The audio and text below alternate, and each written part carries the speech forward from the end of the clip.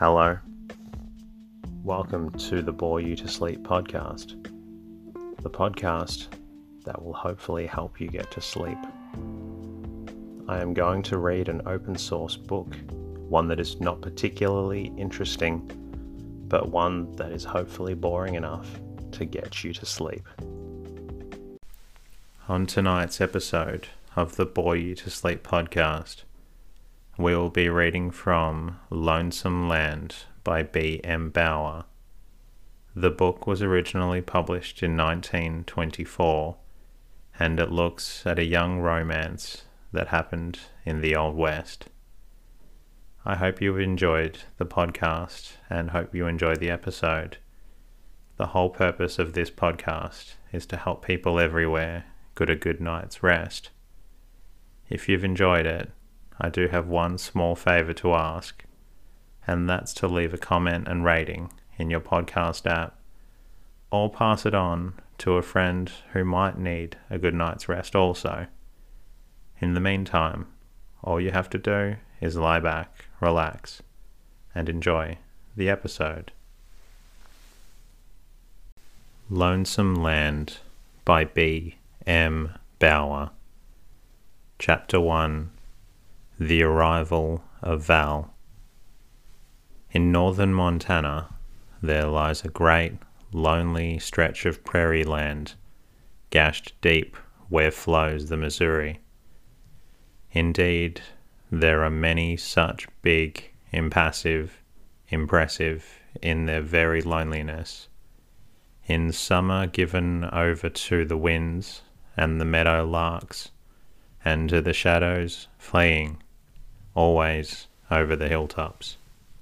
Wild range cattle feed there and grow sleek and fat for the fall shipping of beef.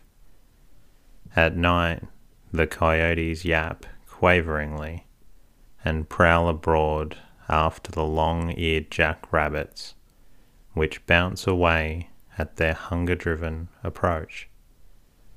In winter, it is not good to be there.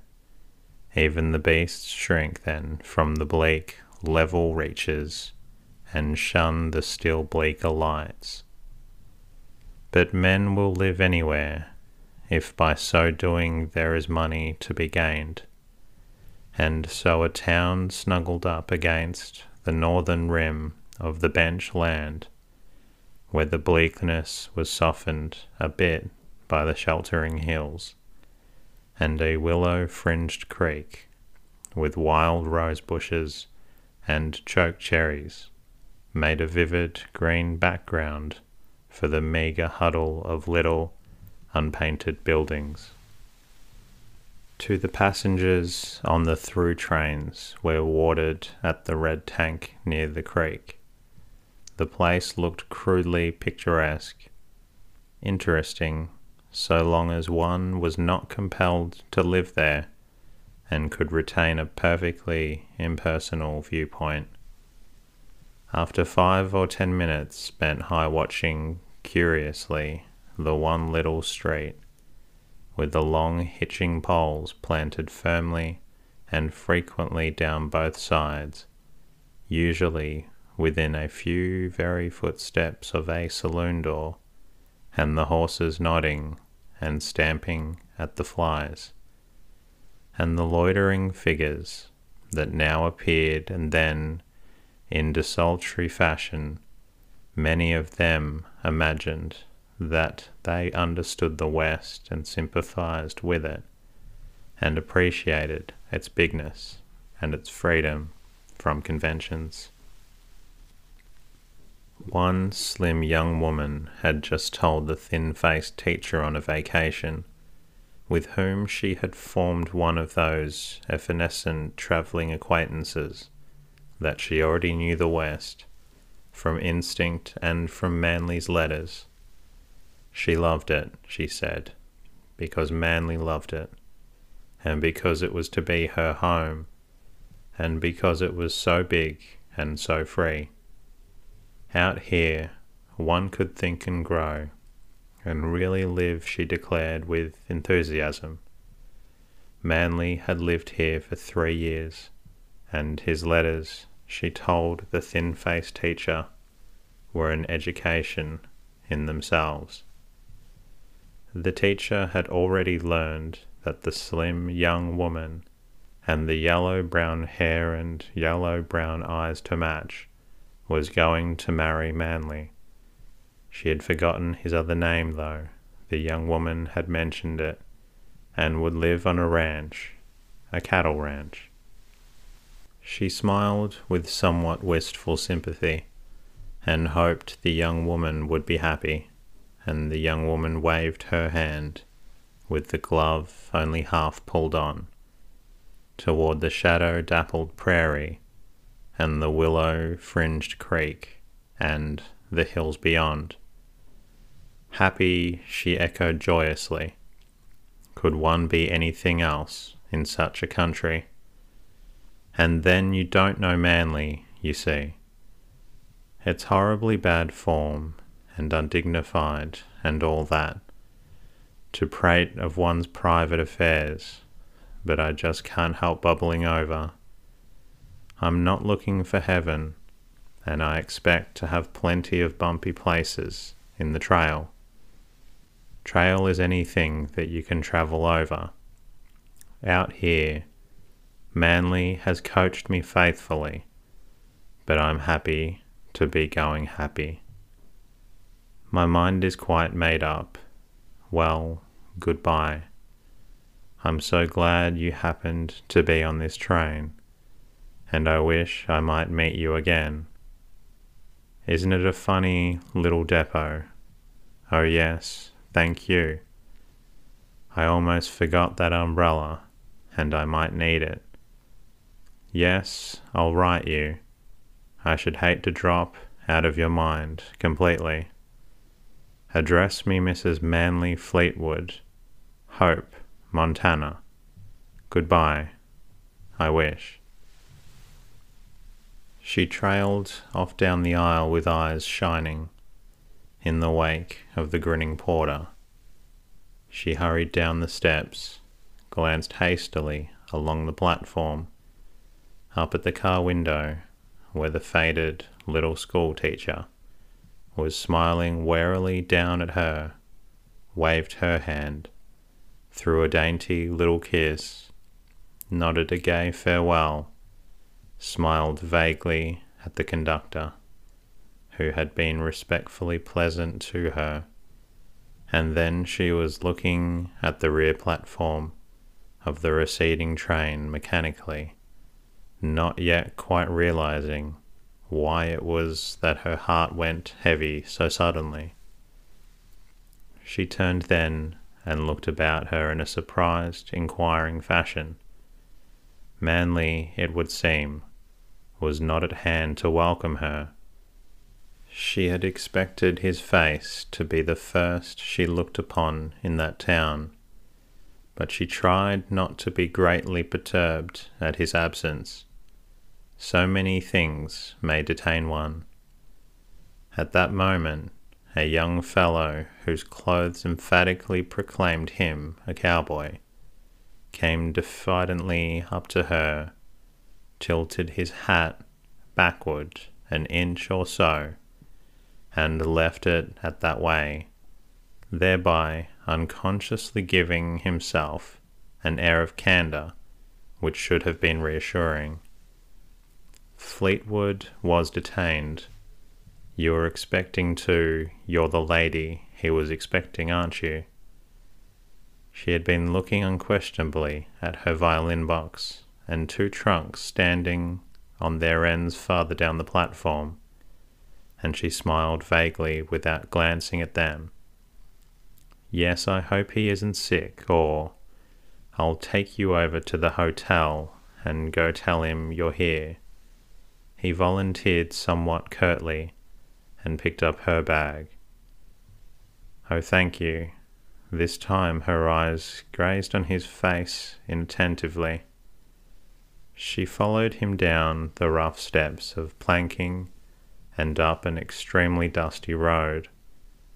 One could scarcely call it a street, to an uninviting building which crooked windows and a high false front of unpainted boards. The young fellow opened a sagging door, let her pass into a narrow hallway, and from there into a stuffy, hopelessly conventional fifth-rate parlour, handed her the bag, and departed with another tilt of the hat, which placed it at a different angle. The sentence meant for farewell she did not catch, for she was staring at a wooden-faced portrait upon an easel, the portrait of a man with a drooping moustache and porky cheeks and dead-looking eyes. And I expected bearskin rugs and antlers on the wall, and big fireplaces, she remarked aloud, and sighed. Then she turned and pulled aside a coarse curtain of dusty machine-made lace, and looked after her guide. He was just disappearing into a saloon across the street, and she dropped the curtain precipitately, as if she were ashamed of spying.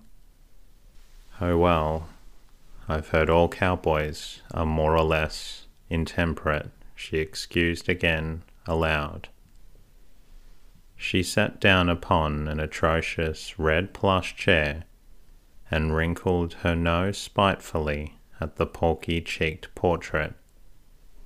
I suppose you're the proprietor, she accused, or else the proprietor's son. I wish you wouldn't squint like that.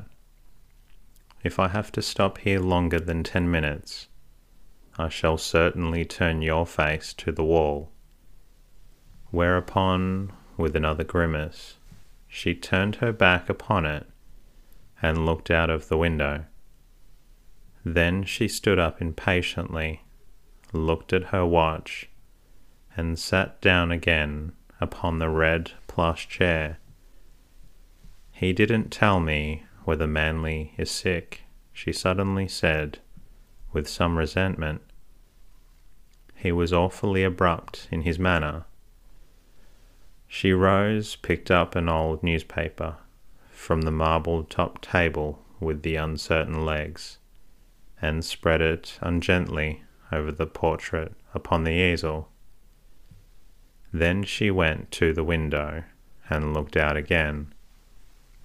I feel perfectly sure that the cowboy went and got drunk immediately.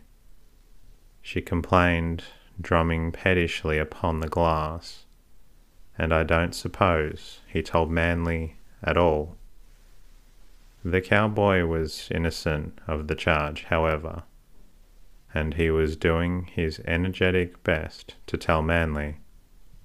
He had gone straight through the saloon and into the small room behind, where a man lay sprawled upon a bed in one corner. He was asleep, and his clothes were wrinkled as if he had lain there long. His head rested upon his folded arms, and he was snoring loudly. The young fellow went up and took him roughly by the shoulder. "Here, I thought I told you to straighten up," he cried disgustedly. "Come alive. The train's come and gone, and your girl's waiting for you over the hotel. Do you hear?" Aha! The man opened one eye and grunted and closed it again. The other yanked him half off the bed and swore. This brought both eyes open, glassy with whiskey and sleep. He sat wobbly upon the edge of his bed, staring stupidly.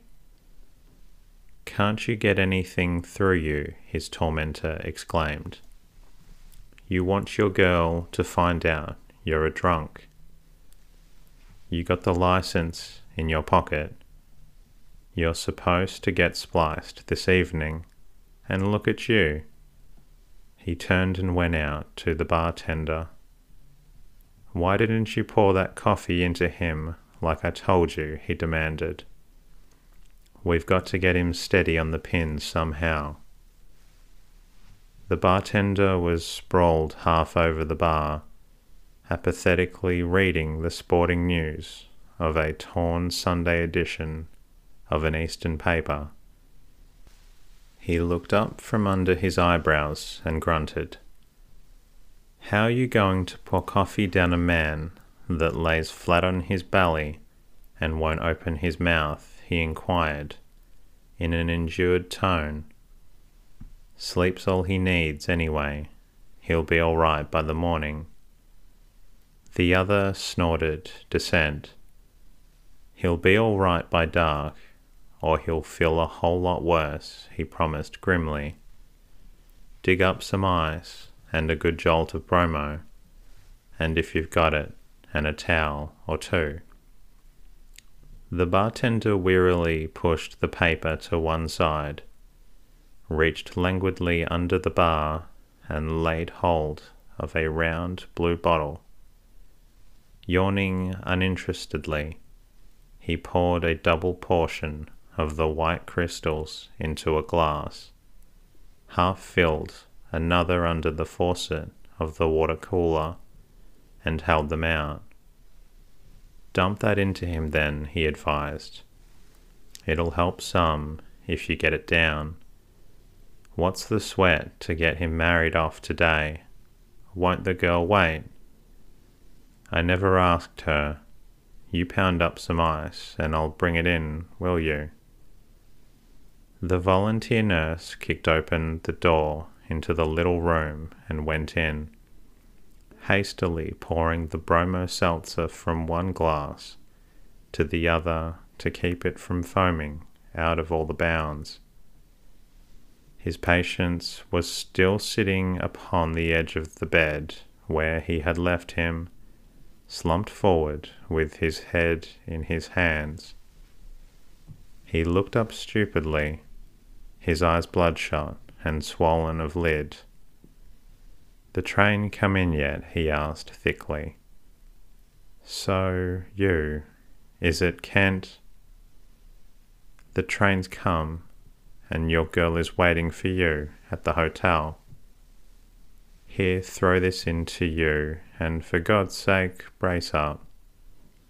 You make me tired. Drink her down quick. The foam's good for you. Here, you take the stuff in the bottom too. Take off your coat so I can get at you. And don't look much like getting married. And that's no Josh." Fleetwood shook his head with drunken gravity and groaned. "I ought to be killed. Drunk today." He sagged forward again and seemed disposed to shed tears. "She'll never forgive me." Kent jerked him to his feet prematurely. "Look here. I'm trying to sober you up. You've got to do your part, you see. Here's some ice, in a towel. You get it on your head. Open up your shirt so I can bathe your chest. Don't do any good to blubber around me. Your girl can't hear you, and Jim and I are not sympathetic. Sit down in this chair where we can get at you." He enforced his command with some vigour, and Fleetwood groaned again. But he shed no more tears, and he grew momentarily more lucid as the treatment took effect. The tears were being shed in the stuffy little hotel parlour.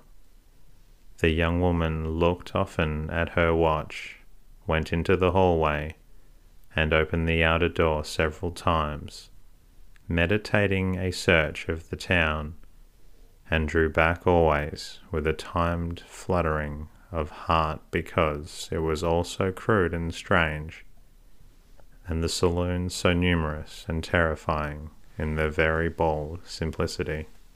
She was worried about Manly, and she wished that Cowboy would come out of the saloon and bring her lover. She had dreamed of being treated in this way. No one came near her, and she had secretly expected to cause something of a flutter in this little town they called Hope. Surely young girls from the East come out to get married to their sweethearts weren't so numerous that they should be ignored. If there were other people in the hotel, they did not manifest their presence, save by disquieting noises muffled by intervening partitions. She grew thirsty, but she hesitated to explore the depths of this dreary abode, in fear of worse horrors than the parlour furniture and all the places of refreshment which she could see from the window or the door, and it looked terribly masculine and unmoral, and as if they did not know there existed such things as ice cream or soda or sherbet. It was after an hour of this that the tears came, which is saying a good deal for her courage. It seemed to her then that Manly must be dead. What else could keep him so long away from her? After 3 years of impassioned longing written twice a week with punctilious regularity.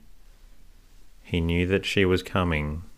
She had telegraphed from St. Paul and had received a joyful reply, lavishly expressed in 17 words instead of the 10-word limit, and they were to have been married immediately upon her arrival.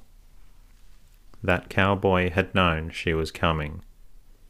He must also have known why Manly did not meet her, and she wished futilely that she had questioned him, instead of walking beside him without a word.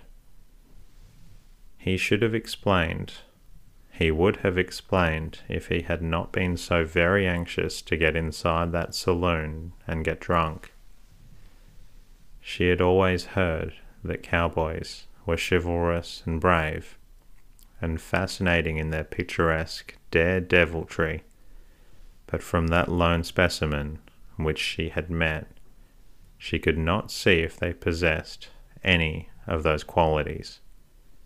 If all cowboys were like that, she hoped that she would not be compelled to meet any of them. And why didn't Manly come? It was then that an inner door, a door which she had wanted to open but had lacked courage, squeaked upon its hinges, and an ill-kept bundle of hair was thrust in, topping a weather-beaten face, and a scrawny little body. Two faded, inquisitive eyes looked her over, and the woman sidled in, somewhat abashed but too curious to remain outside. Oh yes, she seemed to be answering some inner question. "I didn't know you was here." She went over and removed the newspaper from the portrait. "That breed girl of mine ain't got the least idea of how to straighten up a room," she observed complainingly. "I guess she thinks this picture was made to hang things on. I'll have to round her up again and tell her a few things. This is my first husband. He was in politics and got beat, and so he killed himself. He couldn't stand to have folks give him the laugh." She spoke with pride. "He was a real handsome man, don't you think? You might have taken off the paper. It didn't belong here, and he does brighten up the room. A good picture is real company, seems to me, when my old man gets on the rampage till I can't stand it no longer. I come in here and set and look Walt. It ain't every man that's got nerve to kill himself with a shotgun. It was terrible. He took and tied a string to the trigger. Oh, please. The landlady stopped short and stared at her. What is it? Oh, I won't go into the details. It was awful messy, and that's a fact. I didn't get over it for a couple of months. He could have killed himself with a 6-shooter. It's always been a mystery to me why he dug up that old shotgun, but he did. I always thought he wanted to show his nerve, she sighed, and drew her fingers across her eyes. I don't suppose I will ever get over it, she added complacently. It was a terrible shock. Do you know, the girl desperately, if Mr. Manley Fleetwood is in the town? I expected him to meet me at the train. Oh, I kind of thought you was Man Fleetwood's girl. My name is Hawley. You are going to be married tonight, aren't you? I haven't seen Mr. Fleetwood yet, hesitated the girl, and her eyes filled again with tears. I'm afraid something may have happened to him. Mrs. Hawley glimpsed the tears and instantly became motherly in her manner. She even went up and patted the girl on the shoulder. There now, don't you worry none. The man's all right. I've seen him at dinner time. He looked keenly at the delicate face and at the yellow, brown eyes which gazed back at her, innocent of evil, trusting and wistful. He spoke about your coming and said he'd want to use one of the parlour this evening for the wedding. I had an idea you was coming on the 6:20 train. Maybe he thought so too. I never heard you come in. I was busy frying doughnuts in the kitchen. I just happened to come in here after something. You oughter rapped on the door, then I'd know you were here. I'll go have my old man hunt him up. He must be around town somewheres. Like as not, he'll meet the 6:20, expecting you to be on it. And that concludes tonight's readings. I hope you've enjoyed it. And if you're not feeling drowsy just yet, please put on another episode, and good night.